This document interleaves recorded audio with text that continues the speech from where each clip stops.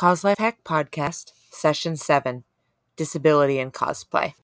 This is the Cause Life Hack Podcast, where honest questions are asked and answered about cosplay, life, and the community's ever-growing lifestyles. So we're going to be growing forward, one conversation at a time. Hey y'all, welcome to the Cause Life Hack Podcast. I'm Alexandra, the host and brainchild of this little experiment here. Now, some of you might know me as the cosplayer Cot or Catastrophic on Instagram. For those that don't, hello and welcome. I'm a Southern California cosplayer who's absolutely not from this neck of the woods and only actually just started cosplaying over a year ago. So that makes me very green around the edges still. Green and very full of questions about the cosplay community that may not always be easy to ask or comfortable to talk about in depth, especially for someone new to cosplay, but even for people that are already in the community. And that's where this podcast comes into play. In today's episode, we discuss disabilities and their effect on cosplayers that have them. It's an extremely important topic that's often either overlooked and or riddled with stereotypes and incorrect information promoted by people who have little to no experience on the matter. In our conversation today, we hope to correct and clear away some of those harmful misconceptions. All right, well, welcome everyone. We definitely have a full house today, so can everyone take turns introducing themselves? So please let the audience know where you're from and a few key and recognizable facts about yourself in regards to cosplay.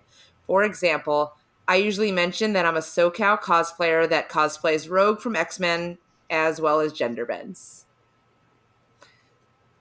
All right. Hi, I'm Swankified Cosplay, aka Catherine.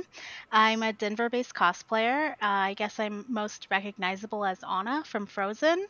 I also do a lot of Disney characters and sometimes Star Wars characters. Hi, my name is Ever, and I've been in the cosplay scene a long time, but mostly as a photographer.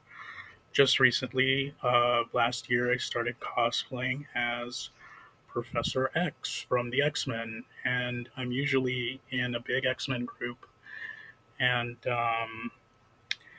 I've just done that maybe for five cons. I'm hoping to do different types, but still hoping to do more photography. I am Mary / Mom of Pitbulls cosplay. It's what most people know me by. I'm most known for my Daenerys and All Might cosplayers. I originally started cosplaying in Virginia, and then I moved down to North Carolina. So kind of that DMV, North Carolina area is where I hang around the most. All right, awesome. And I think I'm the main thread from everyone because I am from North Carolina, and then I know Catherine from other nerdy things, and of course, Ever and I have met in person. I've been in that X-Men group, so we're all kind of connected, and I think I'm the center of that, which I'm excited about because who doesn't want to be the center? Anyways, can you each tell me kind of your cosplay origin story? So my origin story isn't really anything exciting. I was a freshman in high school when I saw that there were these things called anime conventions, and I was like, hey, let's go for a day. And I just kind of decided that I would dress up, even though I didn't know if that was a thing or not. And it kind of stuck with me ever since. I've been actually sewing my costumes and making them since 2005. And I've pretty much always loved the X-Men, but I didn't want to be obvious and choose like Professor X to do. I actually had other ideas, but I was invited into this great group of people, um, and I loved meeting other people in that group and getting other people that I met at other cons and kind of picking them out, telling them, hey, we're doing this. So I got somebody to make me a Cerebro helmet and got myself a suit and just went with it. I was really nervous the first time, but I haven't gotten pretty much any bad situations from that. And as far as my origin in cosplay, like I said, I started out in Virginia, and that was about 4.5 years ago. Before my illness, I went to my very first convention with a small group of friends. We did an Arrowverse cosplay, and I was the Ravager. I was really nervous about cosplaying for the first time because I was in my early 20s. I'd never really been in a costume outside of Halloween, but I found that actually like having all the makeup and the mask on kind of boosted my confidence and made me less introverted. And I ended up really loving it. I love meeting all the people. I love posing for pictures and then just seeing all the cool different merchandise from various fandoms around me, because in small towns in Virginia, you never have that. And it was always weird to be a nerd. So I fell in love with it and then kept going. Excellent. So what's everyone's favorite thing about cosplaying in the community? I would say mine is the escapism of it all. It's nice to just go and pretend you're somebody else for a day. But also, like, I've been able to connect with some really amazing people that have, from cosplay, become really good friends. And that's just, I love making new friends. So I'm very extroverted like that. I I really like just meeting the people in the group that I was invited into. Um, for some reason, as a cosplay photographer, I thought it was kind of hard to find somebody that stayed in one place long enough to get to know them, have a decent conversation. But when you're in cosplay and you're in the group with everyone, it's just sort of like this wave. Like you're just with everyone and you get to know people and they keep you in mind for like the next uh, convention and cosplay idea. And I just really like also that it, I got to meet people that love the fandom that I like. And I've felt in the past that that's also hard to find.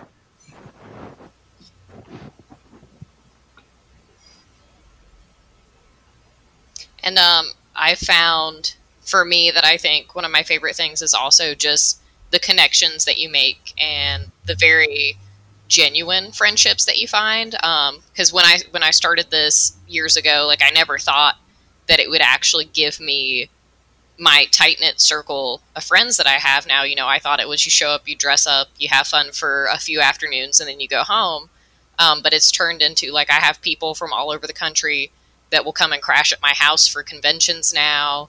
I have people like we build costumes together, we talk about our problems together, and it's been some of the most genuine friendships that I think I've ever made in my entire life. And the bonus on top of it is that I get to dress as characters that I love and act like them for a few days every month or so.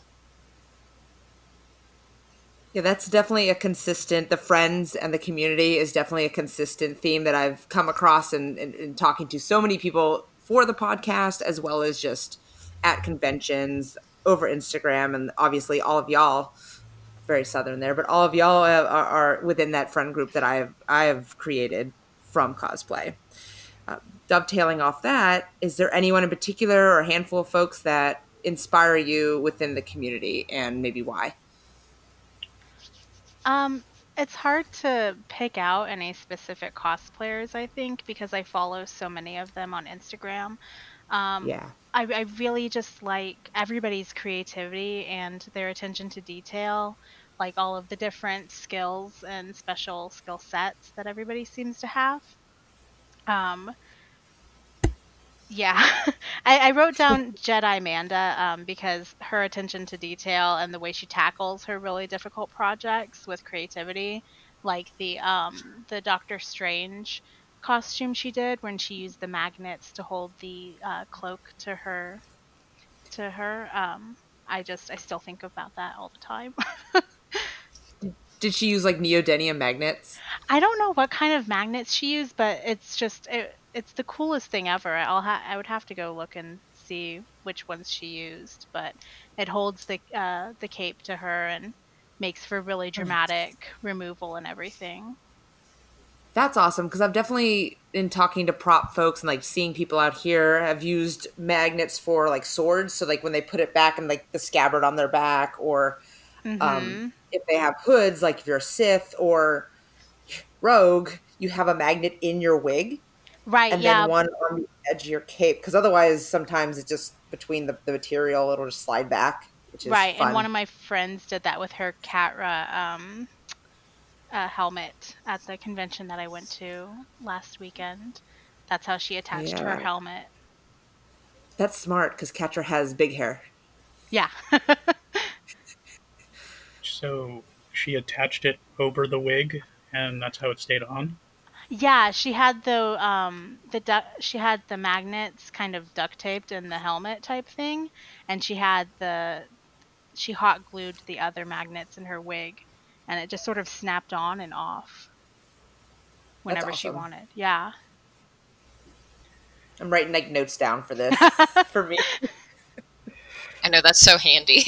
Right? I know. I use a helmet, like I said, and I was thinking, how can I incorporate this? I wonder if you could maybe do a different, like version 2 or version whatever you're on the helmet, and then have like a front and back facing. So you have the back kind of like on, but then it's almost like snapping a mask on, and like the seams, instead of being glue seams, would be the magnets. I don't know how feasible that would be, but I know it's really hot down here, and I have like a Magneto helmet that makes me want to like suffocate and die. And especially the summer cons, and I can't even imagine how frustrating it is on yours and sweaty. No, I was really surprised because I just thought it was a helmet. You know, I worn a hat, and I've never gotten that sweaty, but I wore that helmet inside of a air conditioned con, and when I took it off, I think I understand what some female cosplayers talk about when they have to take off a wig at the end of the day, and how good that feels. Wig snatching. You just yeet it off. I took it off, and I was like, oh my god, that's the best feeling. Yeah, EVA foam doesn't breathe. It's pretty much like I'm going to be corrected by someone, but like it's almost like a plastic composite, but it doesn't breathe at all. You just sweat in it. Yeah, so. I think I'm going on version 3 for the next one. So okay, I'm curious to see how that turns out. I know we like went on a tangent, but I love learning little things about different cosplayers and things that can make cosplays better. Mm-hmm. Yeah, the guys that I'm some prop makers that I'm getting to help me. One is actually the guy that plays our Magneto, Jax Cosplay. Oh, Jax. Yeah, JAX. Yep. And there's another guy that I made friends through. One of the first people that I ever made friends with in the cosplay community. His name is Red in Designs, and he makes some great stuff. So, like, those two kind of have like a collaboration right now for me, for helping me out with a couple of ideas that I have. So I really appreciate them for that. Hopefully I'll be able to get out like something new next year. Awesome. And that's one of those things you're like, I always want to do all these cosplays, but you got to remember, you don't have to put out new cosplays and new content like that to be a good cosplayer, to enjoy cosplaying. As a PSA, me on my soapbox there. But Jax is definitely a good resource. I actually, which when this podcast goes live, will have already dropped. But I interviewed him for a prop EVA foam, like foam smithing specific podcast. So definitely we talk about all those things. Did you want to use him as your person that inspires you within the community, or folks or items? To be honest, I don't really think I have somebody that I admire specifically. The people that I do end up admiring are the people that I see that have put like so much time, so much effort, and they rant on what about what they have left to do on their cosplay on Instagram, and somehow first day of the convention, here they are. They look amazing, and you just take pictures of them, you pose with them, and they look amazing. Secret: 9 times out of 10, that cosplayer has a list of about 20 things they think are wrong with their Oh, cosplay. I know. I've tried to set up photo shoots with some cosplayers, and they do not want their cosplay taken a photo of, and later I talk to them, and they say, and I ask why, and they say, oh, it was because the edges were rigid on here, and you can see the wig wasn't totally a blah blah, and I'm like, you look amazing, but okay. Yeah, I always like asking people that are talking about it, just to keep reminding people that you are your own worst enemy in regards to critiquing your cosplays. And 9 times out of 10, you look amazing, and no one else is going to notice that this one thing is frayed, or that's being held on by hot glue, or your wig's not a lace front, or whatever you want to nitpick on. Anyways, Mary, did you have any thoughts to add? I would say as far as like cosplayers that I'm definitely like inspired by or that I admire, honestly, probably the two people that I live with. I am dating and living with Biracial Angel 92, and then our roommate is Canary Cry Cosplay. And before we all lived together, I actually took a huge hiatus from cosplay when my leg injury happened and I got sick. And they got me back into it. They have been more than patient and more than helpful with anything that could come up. They constantly make accommodations for my health needs. They help me build cosplays. Canary Cry specifically has taught me so much more about foam smithing than I could have ever learned. Like, I don't think I'll ever be at that level. But they're definitely my people and my two favorites. So I'll plug them as my people that I admire. Totally. I know I've met Biracial Angel at, what is it? It's not SuperCon, GalaxyCon. They changed that name. And then was the other person that I met, I can't, the name escapes, was that Canary? Yeah, Canary Cry, she is a very tall, beautiful blonde woman. She does the all foam Demon Hunter. Okay. And then, yeah, there's a Captain Marvel casual lookalike that she does as well. I think I ran into her. Yes, they were good to talk to. And I digress. So today, the main purpose of this podcast is to kind of bring awareness to and provide insight into cosplaying with disabilities. I think that the best way to perhaps start is to go over a few terms that people may or may not be familiar with. And I'm going to kind of like let y'all have the floor and me to really be more of a moderator on this. But so some of the terms that I have listed out here is disability. And so I guess in y'all's words would be the best way to hear that. I think when I think of disability, it's something that limits how you're able to go about life on a daily basis, whether that's mentally or physically or any of that.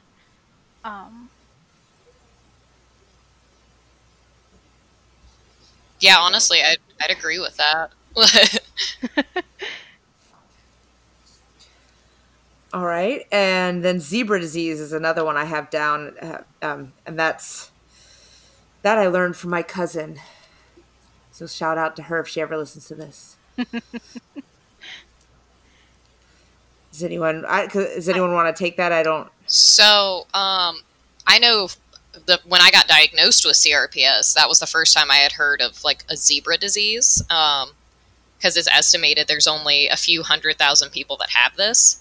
And the whole concept is that when a doctor is diagnosing something, they look for the most common thing. So, like, they're looking for a common disease or illness the way that people would look for, like, a horse in their life. Like, oh, well, that's, we're in the middle of downtown Raleigh. That's a horse. That can't be a zebra. A zebra would be crazy here. And that's kind of how doctors sometimes approach diagnosing an illness, where they're just looking for the normal thing that makes sense when there's this unusual thing that could be different or unexpected that they've overlooked. And so we're known as zebras because the doctor was looking for a horse when they should have been looking for a zebra. And from my understanding, this sometimes goes through years, like because not all symptoms present in all people, and they all present differently sometimes depending on the disease. I think the most common one that would like jog most people's memories might be Lyme disease. Yes. As one, and there's and some diseases, and Lyme disease is one of them. I understand that doctors are hesitant to even diagnose that, and I think they're getting better about it now. But I had some friends that had undetected Lyme disease because they didn't, like, the insurance companies didn't want to partake in having to pay for all of the treatments, experimental or otherwise, to work with this disease because of coverage and just political things.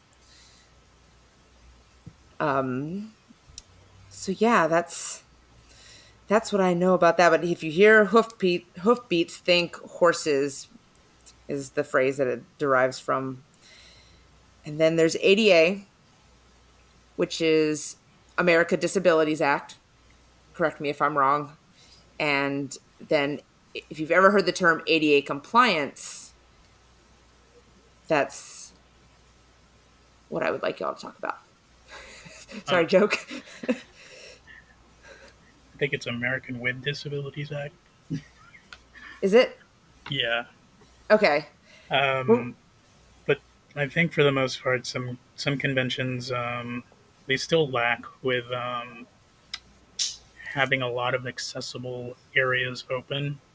There are some cons, maybe they're small, that will actually close down an accessible elevator for the day because it's a weekend, and that really puts a big old kibosh on your plans to try to get to the game area or like another area of the convention that you're basically now have to be curious about just because the elevator was shut down on a weekend.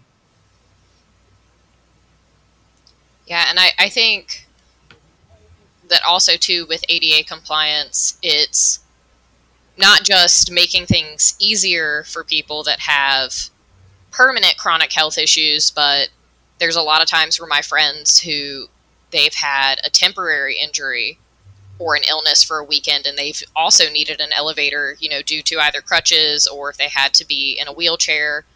And they'll say like, wow, we had no idea that these, conventions, like it's so hard to just find a usable elevator that's not overcrowded, that's not like being overworked, or that hasn't just been completely shut down. So I think the lack of ADA accessibility ends up backing up and impacting conventions from more than just the standpoint of disabled cosplayers. I think it makes everything really a mess for the whole convention and everybody attending, because then we have to find creative ways to get to where we want to go. Yeah, I've actually had to just befriend one of the janitorial staff to let me use the freight elevator before. Oh, God.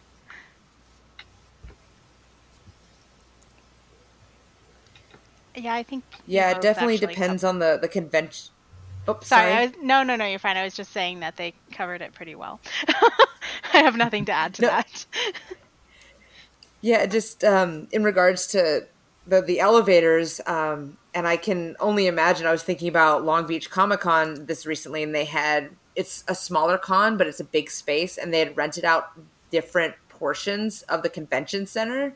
And I can only imagine that, like, in some convention centers, there's only one set of elevators, or they're very far apart, or they won't let you use the freight elevator, or a lot of cosplayers or people with their kids tend to like use them a lot, and so it's kind of a volume bottlenecking situation. But then you get people that might not be, I guess, nice about it. They're not cosplayers. They're not understanding that you might be also in a big, exhausting costume on top of everything, because that adds, at least it adds to me. So I can only imagine that costumes add its own stress to everything. Well, and I know too with KatsuCon, their elevators are so crowded. The joke is that it's Elevator Con, and I have easily spent 10 minutes in an overcrowded elevator and had to have like somebody block my leg from people like rushing into the already crowded elevators because the staff just isn't aware of how dangerous it could be to have the accessible elevator crowded with people that don't actually need it. They could use the stairs. So I'll have people like, have to block my leg, and they're just not very good about thinking like, oh, hey, we need to actually at least reserve this one elevator for people who may not be able to navigate stairs. I actually really wish they would put a sign on one of those elevators that just says, this only goes up or this only goes down. It doesn't go to the parking lot, so do not use this elevator. Mm-hmm. Yeah, because that way you don't have just people who are lost using it. Some people they're trying to get to the parking lot and they think it goes all the way down or to the lower level or something, and then when it only goes like to the second floor, they're just like, oh no, I have to go down again. Okay, I think the last term that I have is spoonie and spoons. And I've used the term spoons where I don't have the spoons for this, but a better explanation would be great. I just picked it up from other people. Well, I mean, and I think it's getting to be pretty well known because a lot of people have picked it up. I think the term spoonies and having spoons is a lot more well known now than it was maybe back when it was coined. But and correct me if I'm wrong, because I think everybody views it differently, but you only have like a certain amount of spoons per day to use. And with people without disabilities or things that kind of drain them, you guys have a lot of spoons to use, like a drawer full.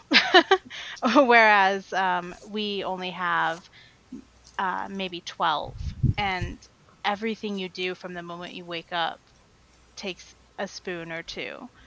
Like, getting out of bed for me would take 2 spoons because of how dizzy I can get. And if you use too many of your spoons, you dip into the next day's worth of spoons and you're on the couch for a week before you know it. So, if I could get it right, a spoon is basically just the amount of energy you exert for an event. Yeah. And, okay. Yeah, it's like... I understand that. Right? It's like a spoonful of energy instead of sugar. And it can be physical energy, it can be mental energy, it can be emotional energy. So, yeah, I get that a lot because, especially for conventions, especially when I'm in cosplay, I don't eat, and I know I should because it doesn't really matter with what I'm wearing. It's just a suit, but I get so picky about like, well, what does it look like now that I came out of the bathroom? Anyway, just I don't eat, and then like because I'm sitting, it's actually tiresome. Like my feet do hurt, and being in the same position hurts. Not being able to just stretch out your legs hurts. So I love being able to just get home, take off my outfit. So I get you. Recover those spoons. Well, and I know for me, like, spoons are used mostly if I'm standing or walking because my leg is in physical pain, like, all the time. So people will be like, oh, well, we can just make a quick run to Walmart or we can go to the mall. And I'm like, you can do that. I'm going to lay in bed because I did fairly normal activities this weekend and my leg hates me now. So my spoons are gone. Right. Yeah. Same here. It definitely gives new meaning. Sorry, go ahead. To like the day after the con. No, you're good. It just definitely Right. gives more meaning and more depth to like the day after the con, because I know myself, like I need to recharge my introvert batteries is how I usually say it. And then physically too, because sometimes just depending on what I'm wearing, and just my body, it takes its own toll. Mm-hmm. So it's just, you're dipping into the spoons for Monday, for Tuesday, sometimes even for Wednesday. Right. And that's not even accounting for drama. Yeah. Sorry. Oh, no, you're fine. I was just going to say that, like, how people feel after the convention is sometimes how spoonies feel just after exerting normal amounts of energy for a few days in a row. Yeah, that's definitely a good perspective to put out there. So I've lost an entire day before. Oof. Yeah, so and oh, no, go ahead. I think people don't realize that, like, disabled cosplayers, we get done with a convention and we're physically ill sometimes for a few days, whereas they're, not to put it down because tired is a valid feeling, but they're just normal tired, whereas, like, I'm physically sick, can't move, and probably haven't really seriously been able to sleep because of my symptoms. Right, exactly. Yeah, and saying all that, though, I'd still do it. It's like... Oh, yeah. Oh, yeah. it's like... I'm so too stubborn. Much fun. Oh, yeah, it's worth it, but it sucks in the end. It's like having that other cupcake, but, you're going to need to put in, like, another half hour at the gym. Yep. As long as you know what spoons you have to put down as payment and you're accepting that risk kind of thing, accepting the payment. Basically, when a convention comes up, I just throw all of my spoons at it. I do the same thing. Like, yeah, I'm going to be on the couch for a week. But you get to be Anna. I know, and that takes extra spoons. I have to be on all the time. I was going to say some characters I imagine just takes extra, and Disney princesses are most definitely one of those emotional and mental extra spoons. Oh my god, characters. Definitely. But again, I wouldn't trade it for the world. It's worth it. You must have, like, all those kids coming up to you, too, since you're a Disney princess. Yeah. Some of them like to lecture me about Hans. Really? Yeah, I get lectures from kids more than I'm sure Elsa does. About what? About my bad decisions, about getting engaged to Hans. Getting like fantasy engagement advice from a 6-year-old never gets old, does it? Yeah, it really doesn't. Yeah. So delightful. A little off topic, but have you seen that YouTube video with that little girl telling is it Gaston? Telling Gaston what's what? Yes. I love Gaston, and I especially love gender bending Gaston for so many reasons. But that video gives me life. Like, yes, be the next generation, question all the things. In my Mandalorian once, I had a little kid walk up to me and they were just like, "Why do you work for the Empire? Don't you know they're evil?" And I felt so guilty. Like, I had this irrational, am I really evil? Wait, you said what? I just had this, irrational thought of, am I actually evil now? What happened? I feel guilty all of a sudden and ashamed. This child has made me feel.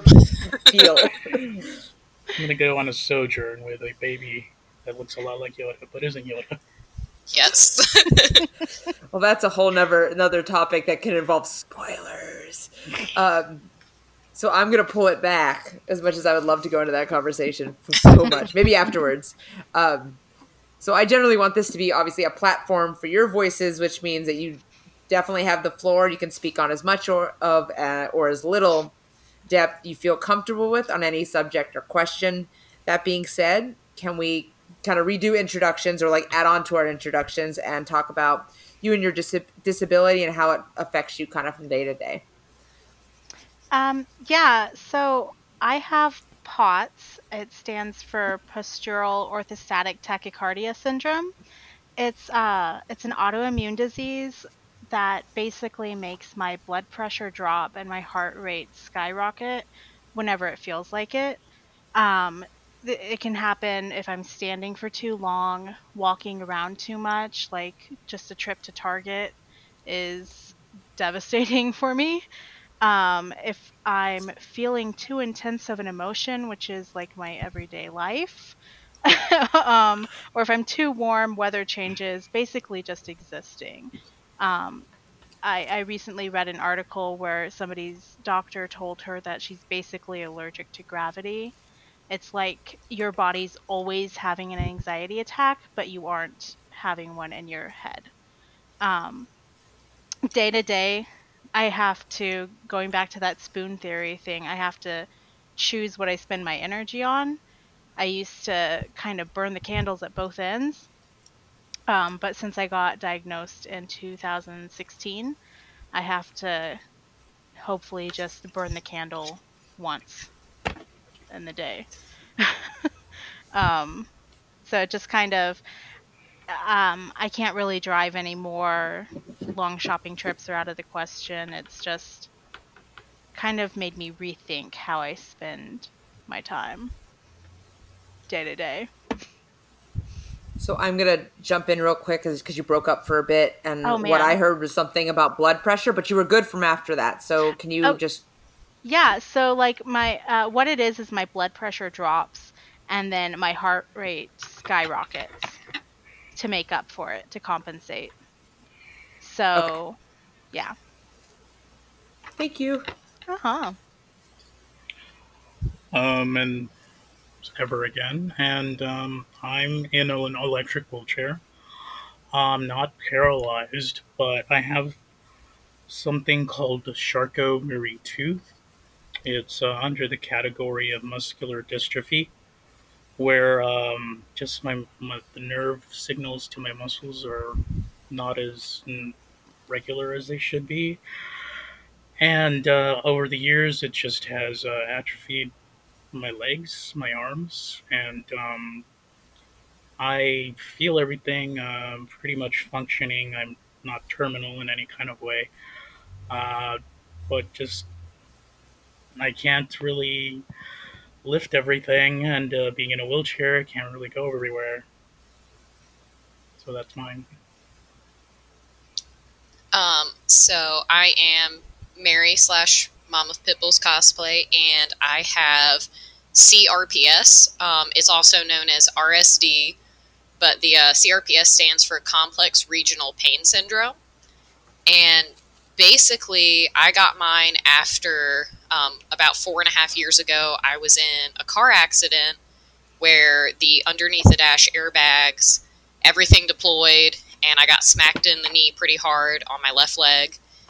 And initially, there were some torn tendons in my knee. And then when that healed, I kept having symptoms. My leg was swelled up to double the size it should be. It was losing 2 degrees of temperature consistently. It was in constant pain and it burned. Like it felt like my entire leg was on fire.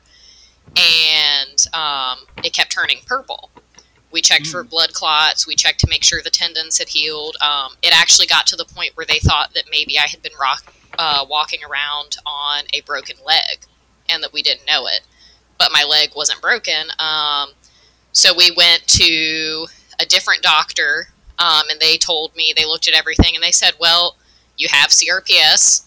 And basically what that means is that my leg and my nervous system thinks that I'm chronically injured, even though there's no physical injury. So still, I have pretty bad swelling. My leg will turn purple. It loses color.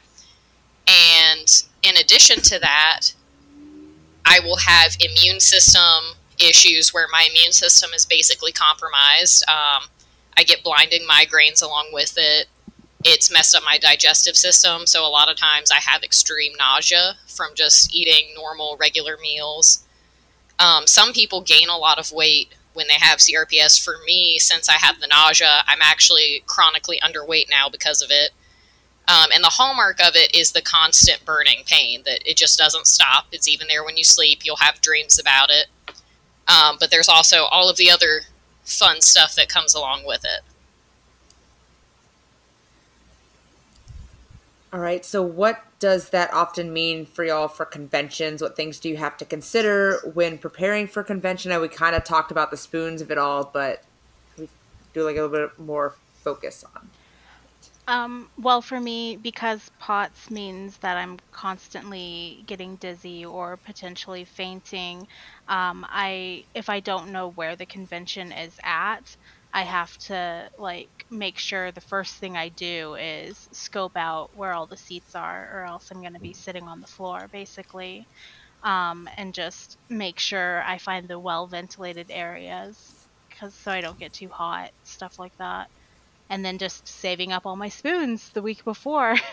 Try not to do that con crunch anymore. Whew, that's hard. I know. I'm a chronic procrastinator too. So Same here, actually. For me, pretty much just I have to know where the wide doors are, uh, elevators, the bathrooms, if I can fit in the bathroom. Um, Also, just little things. Hopefully, people take credit cards because fiddling with actual money, I don't have dexterity in my hands, so that might be a problem for me. People do offer to help me, but I don't know, I just feel kind of strange. Not only asking like a stranger to help me with money, but just having somebody go through like my wallet, you know? Um, I think I think that's it. Yeah. Um, and I know for me, it's like you guys said, I have to save up my spoons the week before. But generally speaking, with CRPS, when I go to cons, I have to have people with me, because a pain flare can hit me literally out of the blue at any time, and I will projectile vomit all over everything, and nobody wants that. So I usually have my group that goes with me. They make sure that nobody bumps into my leg. They make sure that I have like ample seats to stop at. If there are no seats and I have to sit on the floor to rest my leg, they will help me in and out of the floor. And they also help me with like design for my costumes so I don't have pressure on my legs. So basically for me, it's just making sure that I have disability access, for lines where I don't have to stand and wait in lines, and that I actually have people with me in case something happens so they can get me out of there before it gets bad and I traumatize small children. So you have a dedicated handler that you go with? Does everyone usually have a few people that they tap for like I would say handling is unfortunately like kind of the term that I know from cosplaying. right, yeah, I have a few people that I can usually just ask to hang with me the whole day to make sure I don't pass out or faint on anybody.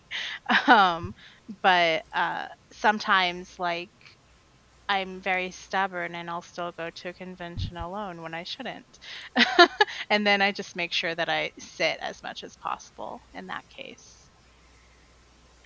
Usually, my convention sister helps me out, or just somebody from the group that I'm cosplaying with to do little things for me, adjust my costume buttons or tighten a tie, or just move my backpack off of me and onto the floor, or give it back. Um, just small things like that. So are there any behaviors in particular from other attendees that make you uncomfortable at conventions or online or just day to day? I don't know that I would say it's a behavior necessarily, but I'm always like hyper aware of when people are looking at me when I have my cane, because I'm always scared that I'll be accused of quote unquote faking it because I don't always need the cane. And since I have such an invisible illness, like it's just hard for people to tell unless I have it. with me. So like if I have to set my cane aside to walk over to a water fountain because I don't want to have that extra weight on me, while I go do that, I'm just scared that people would be like, oh, well, she obviously is okay. So I can understand that. um, I guess it's not really so much of a way people act. I think maybe I'm hypersensitive because I feel like there is this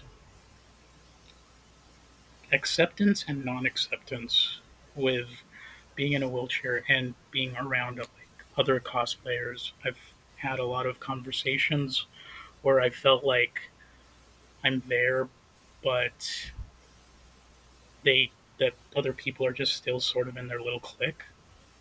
And I always just put it up to, well, I'm almost like 4 feet tall. They could just move around without me. But it's kind of just in the back of my head, like, um, am I in the group? Am I not? But maybe that's just my own little personal um, thing that I am super aware of, and also there's these people that do come up to me and just congratulate me basically about being out and about, like like it's something they've never seen before, and I guess they haven't. uh, it's a little annoying. I know it comes from a good place, but I really do find it somewhat insulting, and it's just better to just compliment the person's cosplay and maybe move on. Don't say things like, "It's really great you're out here. It's so inspiring," or "Hey, I was in a wheelchair for a week. I know exactly what you're going through." So those are some things that I have to put up with at conventions. People actually say that? Yep. oh my goodness. I would Yeah. say for like me, some of the stuff that I've had to kind of deal with. So the first one, like it applies to cosplay in general. But for me, where I have a pain disorder, if somebody touches me and I'm in a flare, I could actually literally pass out, or I could throw up, or any like number of adverse reactions. So it's like when people try to touch me without permission, or like if they try to touch parts of my cosplay without permission and I'm in pain, like that's a huge no-go for me, because and they always think that I overreact when I'm like, hey, get off of me, don't touch me, but it could seriously injure me, or end up getting me taken out of the con by healthcare professionals because convention staff thinks that it's a serious medical emergency, when in reality, like, it's a flare and I just need people to not be trying to like touch up on me. So grabbing without permission, if people like my cosplay, has been an issue. And then back to what Ever said, if somebody sees me limping and they're like, oh, did you sprain your ankle or is your cosplay hard to walk in? And I say, oh, I have a neurological disorder. A couple of people have shot back, oh, you're so brave. And I'm like, brave? For what? Like, I'm just out in public. Everybody does that. And it's like this condescending little thing that like needles at you. It's not the biggest of deals, but I hate it. Well, it gets under your skin. Yeah. It's one of those things that not everyone might know they're doing until someone like points it out, which I think, I'm not saying that everyone should have to point it out and be in that uncomfortable position, but I think that like conversations being had should hopefully help this happen less. Oh, I certainly hope so. So, and I mean, I'm all for talking about my disability, like I mentioned before. It's just the familiarity. It's a little strange. It's just like somebody you just met and they sit down and try to talk to you about like your last breakup or something. It's very personal. So just I hope people keep it in those terms if when they listen to this and understand that. Well, no one should have to reveal anything about their personal health to anyone unless they want to, and that's like doctors can't talk about your personal, like it's illegal. Is it HIPAA? Yes. Mm-hmm. So, and I was talking to my cousin about this because she posted something about, I think one of her friends got like accosted because by a server because she wanted a straw in one of those states that had, or counties that had rules of no plastic straws, and she requested one, and the server was like, "Well, I don't believe you need it. Tell, like, why do you need it?" And just like went on about it. God. And that's like, so say someone like myself sees you in that sort of situation, sees someone in that sort of situation, how can we help without making it worse? Is there a way? In Um, that, go ahead. so I think for me, I default to very explosive reactions, which is never helpful. Because I know that when I'm in a situation and somebody looks at me and they're like, well, you're not really that sick or you don't need it, and they're getting kind of like aggressive about it, I want to raise my voice and get up and get in their face and be like, well, you know what? Let me tell you a little bit about life, buddy. That's never the helpful reaction. But I would say, like, if you see somebody being overly aggressive with somebody about what they may or may not need, maybe step in and just try to get them separated and say, hey, you don't actually know what they do or don't need. Just be polite. Like, you don't have to take it to that level. Okay. Yeah, or which at conventions, I've always just I don't imagine that I will, but I would imagine that I would have problems with the volunteers, and the security that goes up every year. Uh, I would just say get somebody that is nearby that is a different person and tell them what that person is doing and have that person help me instead.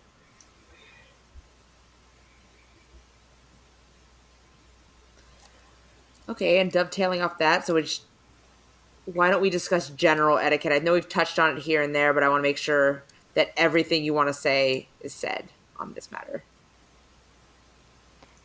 Um, like general etiquette, I think if you see somebody, for instance, like in my case, I have a cane, and if I'm looking for some place to sit, if you don't need your seat, maybe just ask if that person would like to have a seat.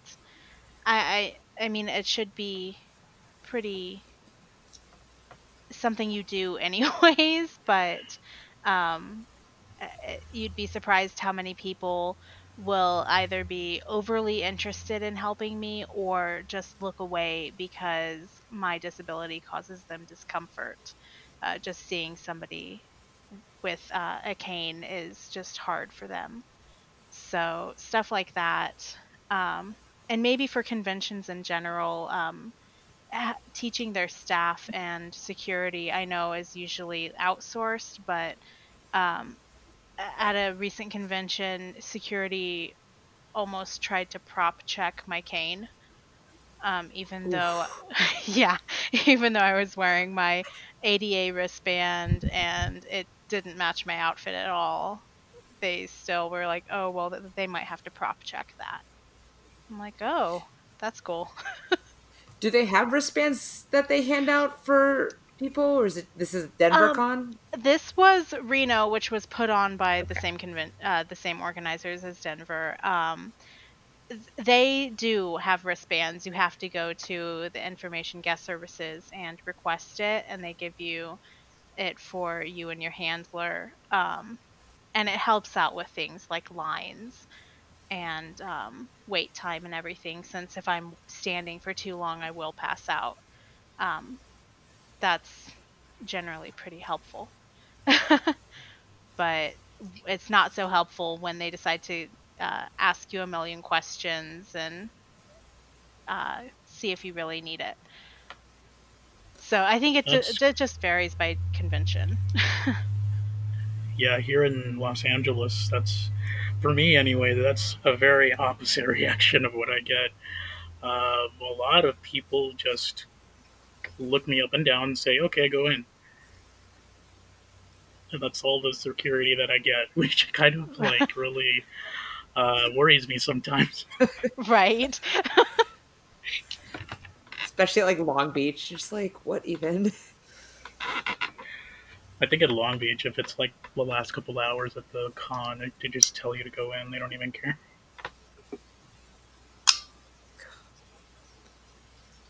Well, and I know sometimes, like at least at Katsu, my experience was they had the disability services line, which was helpful because I can't stand in the long lines, and the Katsu like registration lines and the pre-registration lines get insane, like wrap around the building.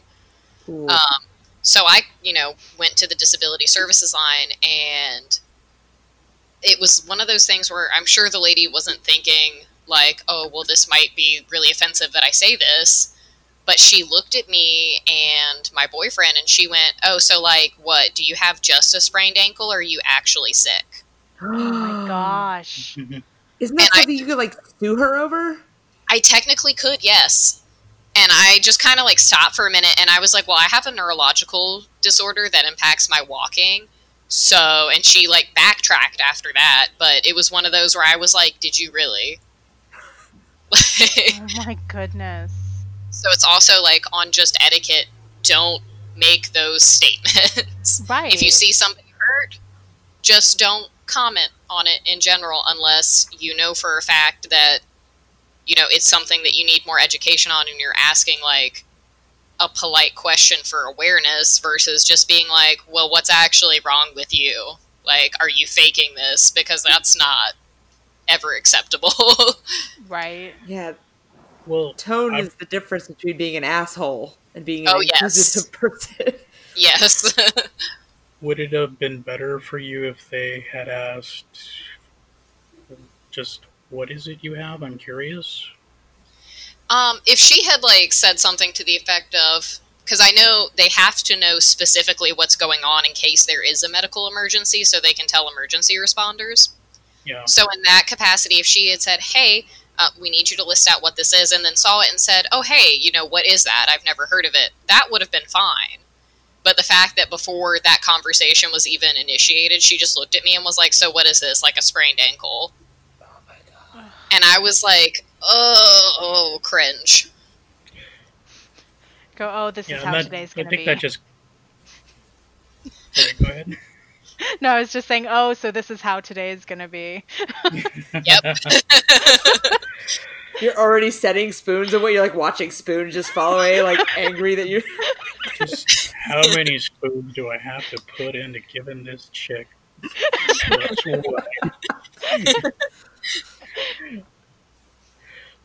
But I think for the most part, I think if somebody comes up to me and just I'm very curious about it and asks, that's fine. Just maybe don't draw it out. I told you what it is. Maybe go Google it.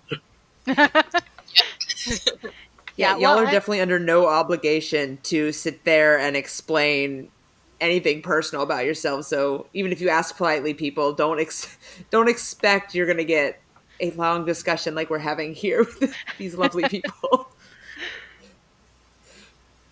I think that was safe to say, right? Oh yes. I don't know. It depends with me. Like, if you catch me on a decent day, I will sit there and I will tell you about all the dumb things people have said to me that are funny. Or I will just tell you, like, you know what? Google exists. Like, maybe you can just look at that name that I told you. And you're okay to say either. Well, I think... No, go ahead. I think some of it, too, is just, like, the phrasing of how they approach things. Because if somebody just says, what is wrong with you, I'm more likely to bristle at that than if they say, oh, hey, what's going on with your leg? Because one implies that there's a defect with me, and then the other implies that, like, oh, hey, something's going on there and I would like to know more. That is a good point. So I think coming off that conversation, what are some things that conventions could do better for their attendees, as well as for cosplayers that have disabilities?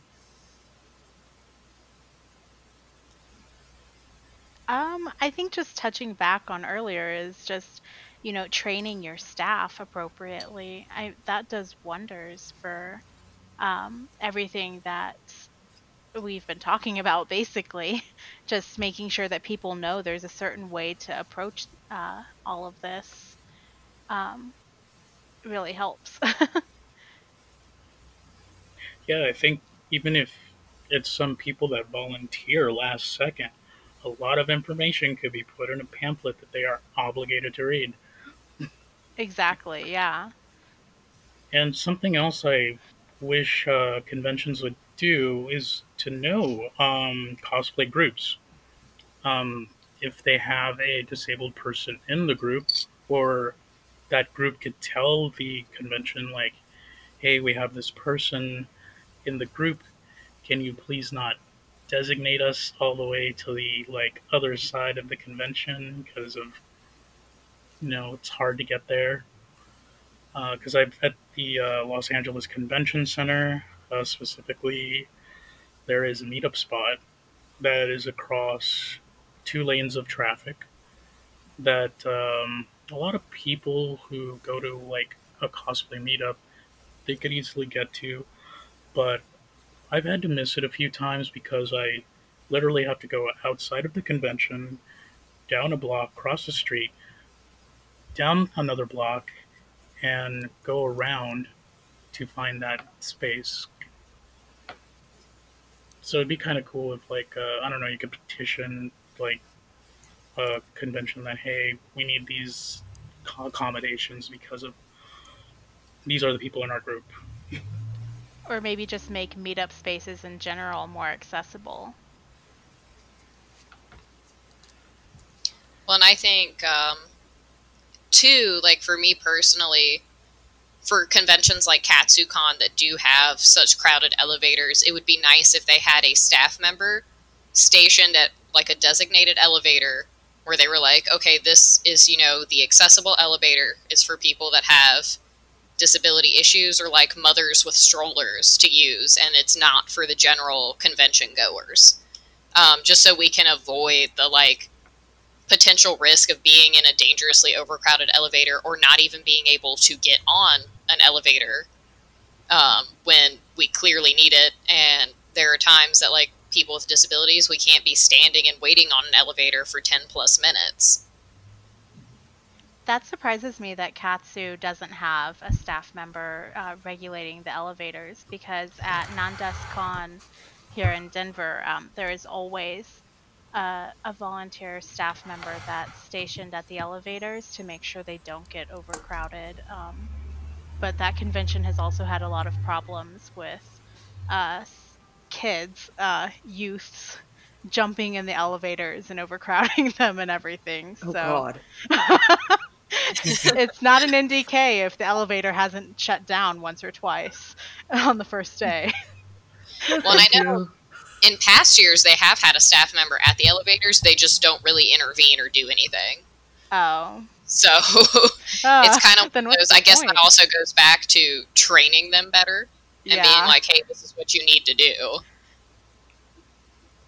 Yeah, because I know at San Diego, they're pretty vigilant about elevator use is only for folks that, have disabilities and need to use it, or the people that are with them. And then I imagine, not that I'm ever here to witness it, but I imagine the talent can use the elevators, but they have someone that's standing outside of every elevator. They have a special ADA access point with, like, where you would come in to swipe your badges. But San Diego's huge. And right. I nearly have anxiety trying to get through that into some of the halls and just through the halls. So I think they've learned from some mistakes and made dedicated entrance points and pathways, probably to also avoid, like, lawsuits. But it has, from what I've heard, helped, but I don't know to what degree. But it sounds like compared to some other conventions, I would hope, being San Diego Comic-Con steps ahead. So I think this is a good way to go into talking about service animals and like the do's and the don'ts of interacting with service animals and their owners, as well as the difference between an actual service animal versus an emotional support animal, which is ESA.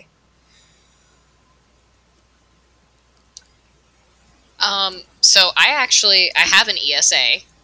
I'm sure a lot of people, if they go to my Instagram, they will see stories or posts of both of my dogs. But my dark brown pit bull mix, Luke Parkwalker, is my emotional support animal. And at some point, he may get fully certified for service animal work. But at this point, he just is in my home, which is an emotional support animal can go into any residential space and some airlines and some stores. They have very limited public access abilities, next to none, really. Because an airline can say, hey, we don't want that dog here, even if they are an ESA. And any store can say, we don't want them in there unless they're a full service animal. So basically, with Luke, I bottle fed him from a very early age. So we're super bonded. And he knows when something's wrong with my leg. And if I'm laying in bed and I'm sick, he just kind of gets right up by my side and he stays there. He will make sure that other dogs don't bump my leg. He will make sure that people don't bump my leg if we're out in public. And he also, like, if I get physically sick and I can't get myself up, he helps me up. He'll help me to the bathroom. He has actually blocked me from falling before when I have hit the floor. And that's a little atypical. Most emotional support animals are only there for like snuggles and comfort. But because I did bottle fed him and I've worked with him so much, he does a lot extra. The biggest difference between him and a service animal is the public access certification, which basically means that he is certified to go anywhere in public. He can't be denied, and that he would ignore other people, other dogs, and food.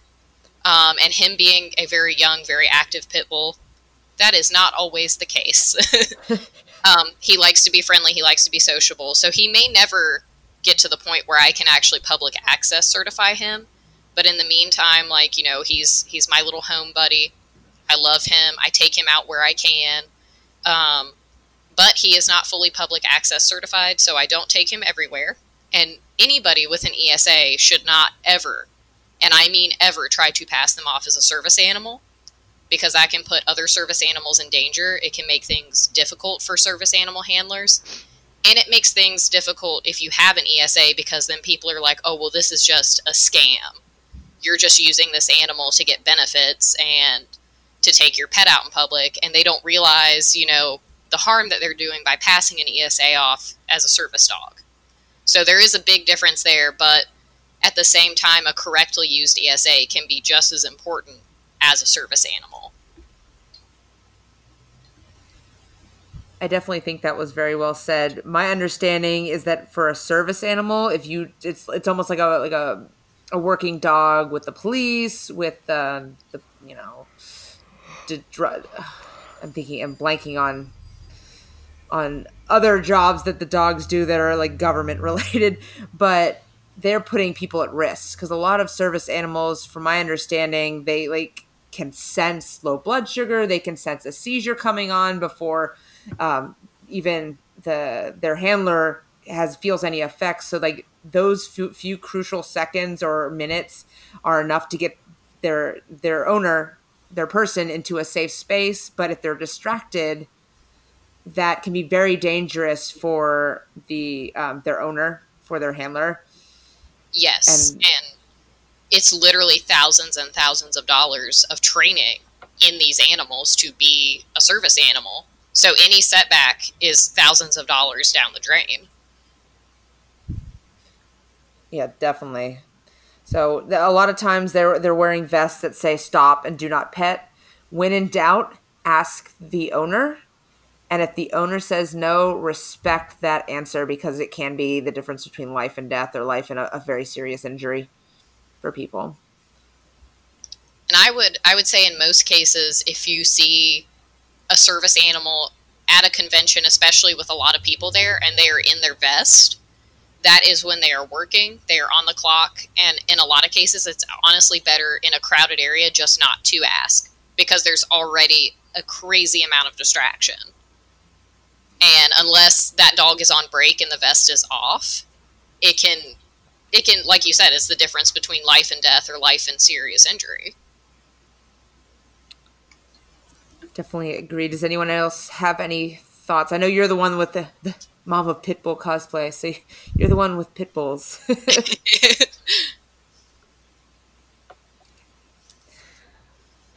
All right, let's... Oh. Was that a comment coming that I missed?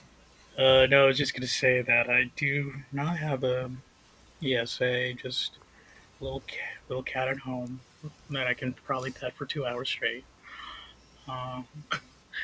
But nothing to take out in public with.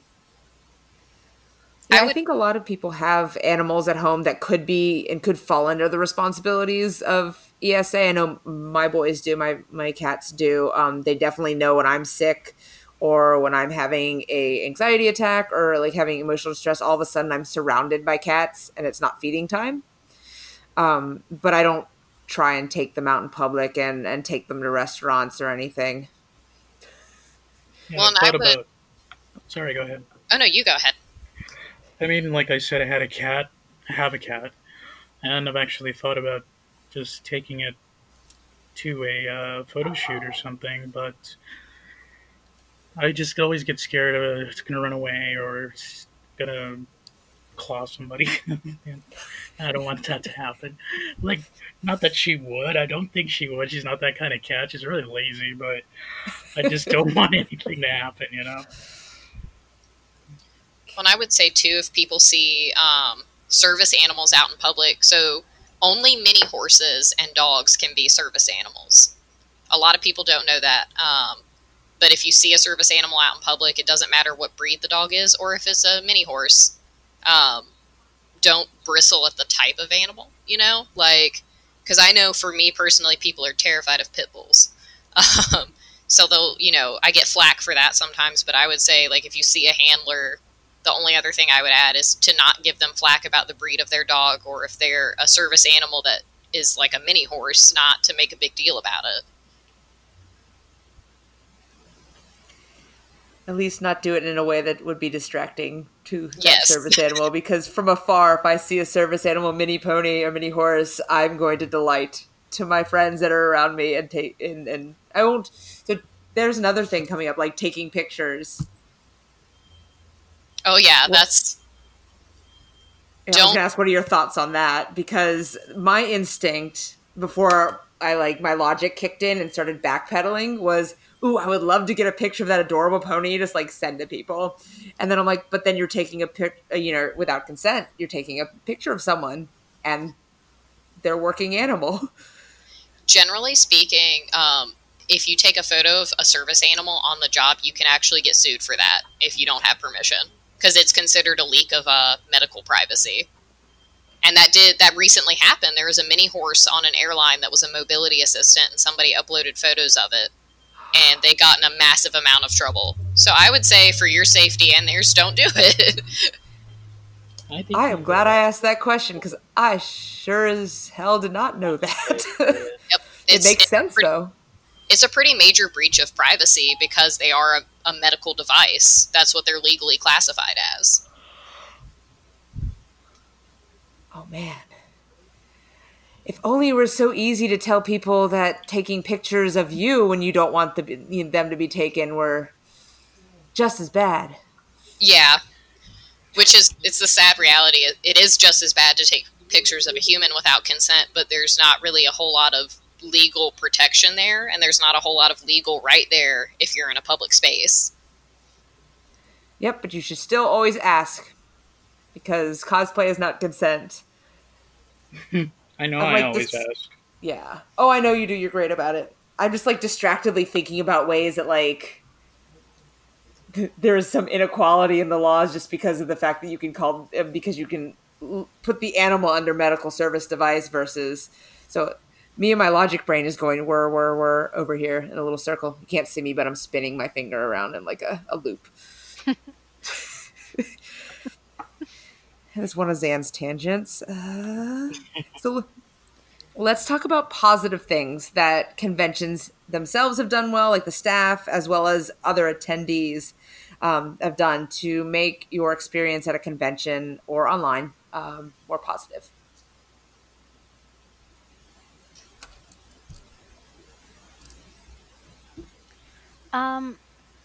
I would say the it's hard because you should be allowed a handler. It shouldn't be considered a luxury, I don't think. But when you have the ADA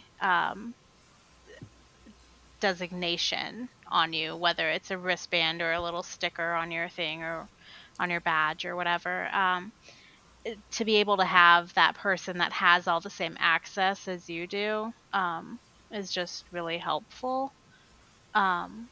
And for Denver To Pop stop for Culture a bit, Con, that's and totally I'm understandable, assuming Reno but Pop Culture Con I know I'd be also, sad if since they're you owned by the same didn't people, keep going.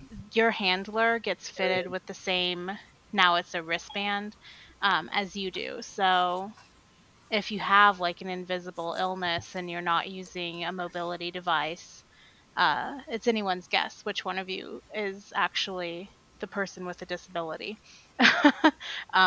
Which shouldn't comfort me, but it kind of does a little bit. Um, I Other It's than like that, safety like, in numbers. right, exactly, like not being singled out as much. Um, so I don't know where I was going from there. I'm But sorry I interrupted you. no, you're fine. I think that was just my main point as far as my notes have it. So Yeah, and as far as positives go, I think it's WonderCon that has um, a table for people to check in for disabled cosplayers, just guests to check in, and instead of waiting in the really long lines, there would be somebody from that table, like an advocate, that goes to get your ticket and just brings it back to you. So you just kind of wait there and chill out for like 10 minutes. oh, that's nice. Yeah, That is nice. Where is that located for WonderCon? it's. The I think it's right when you get in the main hall, um, entrance entrance B or Is entrance it the C. one right by the water fountain? The big water fountain? Inside, yeah. Okay, so you get, oh, that's nice. You get to go into the main entrance. You don't have to go like 2 halls down to Mm, get to where the ticketing is. For those who haven't been to the Anaheim Convention Center or WonderCon, that's pretty awesome that you don't have to like try and navigate through a bunch of cosplayers and people taking pictures and people walking with their while looking at their phone, and that's nice. we're sitting in the line with in the sun, In which the you. sun, because during the day that gets pretty bad sun there. Yeah. Way to go, WonderCon. Props on you. I'm gonna make a show note on that one, and for Denver and Reno because that's awesome too. I'm making notes. Um, as far as I can remember, I don't drive, so I'm not sure about the parking situation. But well, yeah, WonderCon's like my favorite, along with whatever they want to call it, LA Comic Con, Kamikaze, Stanley Comic Con. Stanley's. Oh, I think it's I, LACC now. Sorry. Okay, I got it. I would say I think something that KatsuCon particularly does well is when you go to the disability services line and you get your badge so you can skip the regular lines, they do have you fill out a little, it's a folded over like orange note card where you write what your condition is called, what current medications you're on, and if there are any like things that you're allergic to that you can't take from a medication standpoint. And it's like folded in half so nobody could see it, and they laminate it so if anything were to happen, emergency services can cut it open and give first responders the details about what's going on and what the incident is and what to not do for you. That's amazing. That's awesome. With all of my like medication allergies that we've discovered through treating my illness, it's really comforting to know that if I were to go down at a convention, if it were Katsu, they would know not to give me things that could potentially kill me. Yeah, that knocks the anxiety down a couple of notches, I imagine, not having to worry about that on top of everything else. Mm-hmm. Right. So, how would you recommend any person approach cosplaying a canon disabled character, whether or not they're disabled or able-bodied? Because this can be a very tricky subject, and I've seen people do it very disrespectfully. I think if somebody's determined to go down that path, as long as they aren't taking advantage of the ADA services provided by the convention, I would feel more comfortable with that. But it's a hard one. A lot of people have a lot of different opinions, I believe. Yeah, I have a few instances I want to talk about. So, um, there is a character from Avatar: The Last Airbender uh, that is blind, and a lot of people, when they're cosplaying that, tend to make the quote unquote blind face. This is what I call it. And I kind of feel that's really a little bit is insulting, unless you're like Yeah. a great actor and know what a real blind person, um, goes through or something. Just don't make faces. Don't try to like. Don't make the deaf voice, quote unquote. Yeah. Wow, people don't do make the that? blind face. Uh, if you have crutches, just you can walk. Just pose with them. You don't have to walk like your leg is actually like broken or something. If Right. you're in a wheelchair, if you bring a wheelchair, a lot of times it's really easy to spot because a cosplayer, somebody who's not disabled but has a wheelchair, usually has the kind of wheelchair that you can get from like a hospital, or a medical supply place, or the kind you see at Walgreens. Hmm. So usually, if it's that kind of wheelchair, most likely maybe uh, a person in a cosplay that doesn't actually need it. But there has been recently somebody from, I think it was D23. They did a whole group because they were doing Disney princesses as elderly people. Oh, the So geriatric Disney princesses group, right? yeah, then they decided to have like a few of them in wheelchairs and walkers. And I know it kind of split people. Like some people thought it was a good idea. Some people just took it for what it was. It was just cosplay. And others really got offended by it. Um, I even had somebody come up to me, a friend of mine. They felt like they had to apologize to me because their friend was in that group, and that was actually more strange for me than actually seeing the pictures of the people in the cosplay group. Because I wasn't there, it didn't really affect me in any way, and I feel like if they do get backlash, they'll learn, or they won't. And I think too, like I've seen a few people that cosplay Professor X that don't need a wheelchair. And for me, when they approach it from a standpoint of that they're very clear that the wheelchair is there for appearances and for photos, I'm not as bothered by it, because I understand a lot of people want to be canon accurate to their characters. Right. But I don't like, when I have seen people take advantage of disability services and clog things up when they don't actually need it. And, I would caution people that if you don't need a wheelchair, if you don't need crutches, if it's a bigger con, just take those items, through the normal check line. Don't try to, cut through lines. Don't try to use disability services, and don't try to pass it off that you're not able-bodied if you are. And I would also encourage guests to not make assumptions. If you see a cosplayer in a wheelchair, don't assume that they're faking. Don't assume that they don't really need it. And also at the same time, don't assume that people in wheelchairs are, without help and that they need you to swoop in if you don't know. So I would just say it really boils down to being cautious when you're able-bodied and you choose to to cosplay a disabled cosplay character. Yeah, adding to that, about the swooping in and helping them out with something.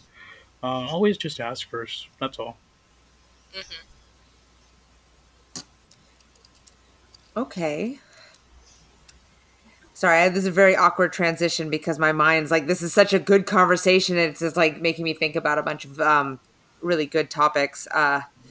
But so are there other things that you have to consider when choosing your cosplays? I know you mentioned here and there a few choices, like I imagine with like armor, Mary, for yours, like leg bracers out probably the window, or you have to be very careful about them, etc. I've learned that I have to really watch if there's anything that has to be held together by elastic and it touches my leg, because that squeezes.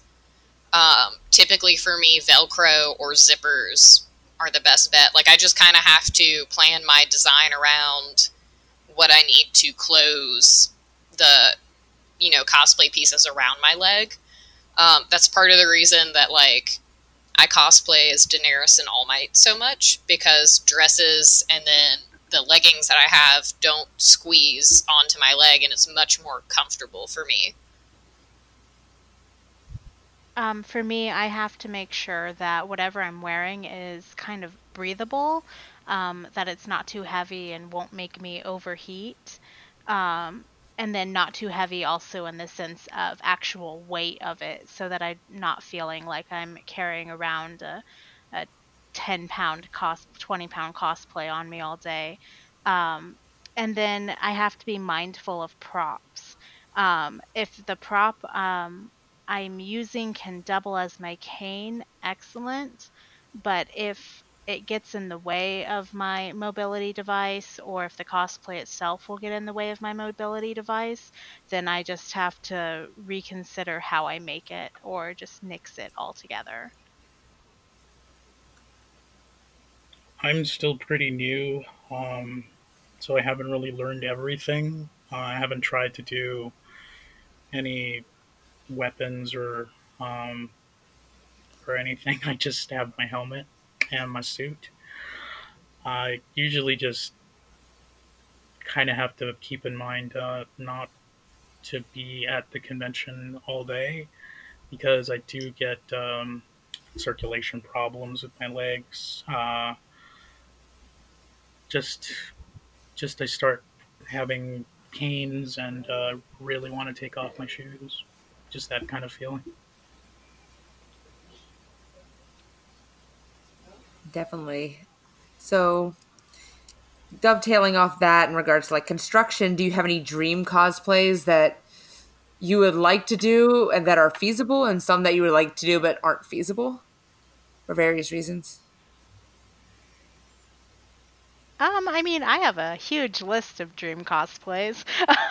I want to make all of Anna's outfits from every short and all of the different variables she has in the movies. And as far as fabulous wardrobes go, Padme's from Star Wars. But, some of those definitely aren't going to be able to happen because they're too heavy or too warm. Um, so maybe, and I'm trying to work on Sugar Plum Fairy from that questionably okay Disney movie last year. Is that the Nutcracker? The Nutcracker, yeah. Okay, I I fell hadn't in seen love it, with but that I'm like, design. It's a movie. the But the costumes look costume, gorgeous, though. yeah, exactly. And I'm like slowly gathering all of what I need for that. But then because she has so much weight in her ruffles and everything, like that's another thing that I want to make the fullness of it, but I can't be dragging around 10 pounds of chiffon on me all day or organza or whatever. So lots of hopes and dreams, but we'll Well, if you see what ever need me to actually. carry all your ruffles so that you can wear that dress, I might need to plan a trip to Denver. I mean, I That'll wouldn't be my say job no. for the day. I'd be Yelling at people for stepping on your dress. only if she wears something just as cumbersome. No, that just ruins. That negates my help. No, you can be a toy soldier. It's great. There you go. It'll be like the Nutcracker version of a stormtrooper. That won't encumber Oh me my at god. all. But it'll be armor in case anyone comes near your dress. Yes. Think I'm joking, but I would totally do all of this. Oh wow! Just do a Gaston version of the Rat King. Feasible. So yeah, personally, I actually have a lot of like dream cosplays. I don't think I'm going to realistically get to it anytime soon, because I want to be like a vehicle from like Back to the Future. I'd like to be the DeLorean. Maybe have some sort of dry ice or something where the steam comes out when I open like um, a fake door that I hope I'm gonna make. Um, and I wanted to dress like the radiation Marty, where he has the radiation suit on. Nice. But something that I'm hoping to work on or with somebody and able to do hopefully next year um, is a version of Peter Parker Spider-Man from the 1960s. Ooh. Well, I'll be watching for that for sure. That sounds fun. Yeah. I would say for me, I haven't come across something that I wanted to do that I felt like I couldn't. Most of mine is just really thinking through the design to make sure stuff isn't squeezing down on my leg, and that it's not squeezing like on my head because that can trigger the migraine, which can trigger a flare. So I just have to kind of be careful about how I plan and wear my cosplays and not wear things that have heels. But other than that, like I haven't felt that I've been really restricted in doing any cosplays that I wanted. Yeah, Danny definitely has a large wardrobe, a very flowy, very open and movable. I love her costumes. Oh yes, I could go on and on about them. Like it really helps that I happen to like characters that aren't wearing such crazy things. Like the most armored thing I wear is my Mandalorian, and we were able to design that in a way that it doesn't cause me extra pain. So that's awesome. I'll have to talk to you like in detail about like, because from the engineer in me is just like, ooh, how did you do that? That sounds really cool. And I love just people that are able to adapt designs, adapt patterns to fit if their body type's different, if they have constraints that they're like, it's because it's pretty much a design problem. And not problem is a negative of it, but you have all these design constraints and you're finding a solution. So you're working through it to find a solution. And I just think of it like a math problem or a design problem, and because I'm an engineer. but it must be really satisfying when you like get through. Because every time someone works on a project, there's issues that happen. At least for me, I think run that's a into part of stuff that you messed up. cosplay. Yeah. So there's that satisfaction in getting past a hurdle might not have thought you were able to do design wise. Yeah. The Well, try on process is always the first that really gets your nerves going. and it helps too that like Canary Cry Cosplay, my roommate, she is such a good foam smith, and she likes to think through ways to design things so they work and they don't cause issues. So when I'm like, oh hey, my leg can't deal with this, she can pretty quickly be like, oh okay, well we can do this then. That's awesome. It's true value and true friends right there. It's stuff I love about the cosplay community too. All right. Yeah. Is there anything else that anyone would like to add that I missed that we didn't talk enough about? Just on your mind? I just wanted to say quickly that you're completely right about the community. I don't think I'd have come as far trying to cosplay if it wasn't for the people that I ended up meeting. Um, Even though I've always wanted to, I just was always shy or just really didn't know how to make a helmet, and also just needed help, just finding pieces of the of suit that I was being picky about. So just yeah, I really enjoyed being in the cosplay community in a different way other than just taking photography.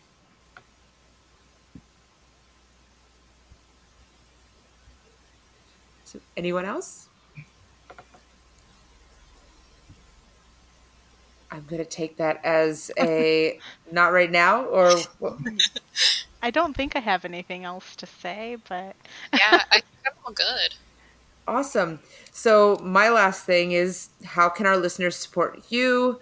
I would dovetail that with, which I've been saying a lot lately, sorry, with how can people learn more about like CRPS, POTS, and I cannot pronounce what you said ever. I'm going to admit it right there. But like support you through cosplay and beyond. It's Sharko Marie Tooth. Okay. It's literally 3 doctors that came up with it. So I guess for me specifically, it would be to, if you could, help donate to the Muscular Dystrophy Association. They do a lot of great things for, especially for children with the disease. They send them on trips for summer, like a whole week of summer camp, and also they send them on ski trips to Big Bear in the winter. So they have a whole lot of fun, and it also helps fund the research for the nerve and muscle diseases in those categories. If you see me at a con, just really say hello if you know me, or if you from this you look me up on Instagram, which is chaotic guy, by the way. It's KAOTIC, and like I said, I'd be willing to chat with you. I'm pretty personable. I like to think anyway. I would say as far as CRPS goes and supporting people that have to live with that and supporting me as a person who lives with it, it's actually November is CRPS Awareness Month. So if you search the hashtag CRPS Awareness, you're going to get a lot of information that will come up. And if you are on my Instagram, you can look at my stories. I've been posting facts, and I'm always up for discussion and talking to people. If you wanted to support CRPS research through monetary means, there is rsda.org. They do a lot of CRPS research. They're one of the leading groups that does it, and they're trying to make strides in getting affordable treatment to people like me and to finding a cure, since there currently is no cure or FDA approved treatment for us. And as far as supporting people with POTS, there is a donation you can make to Standing Up to POTS. That is the website also, or any dysautonomia charity. It's still a rather young diagnosis that there really isn't very much information on it. So everything is going towards figuring out how to diagnose more effectively and how to treat individuals with this illness.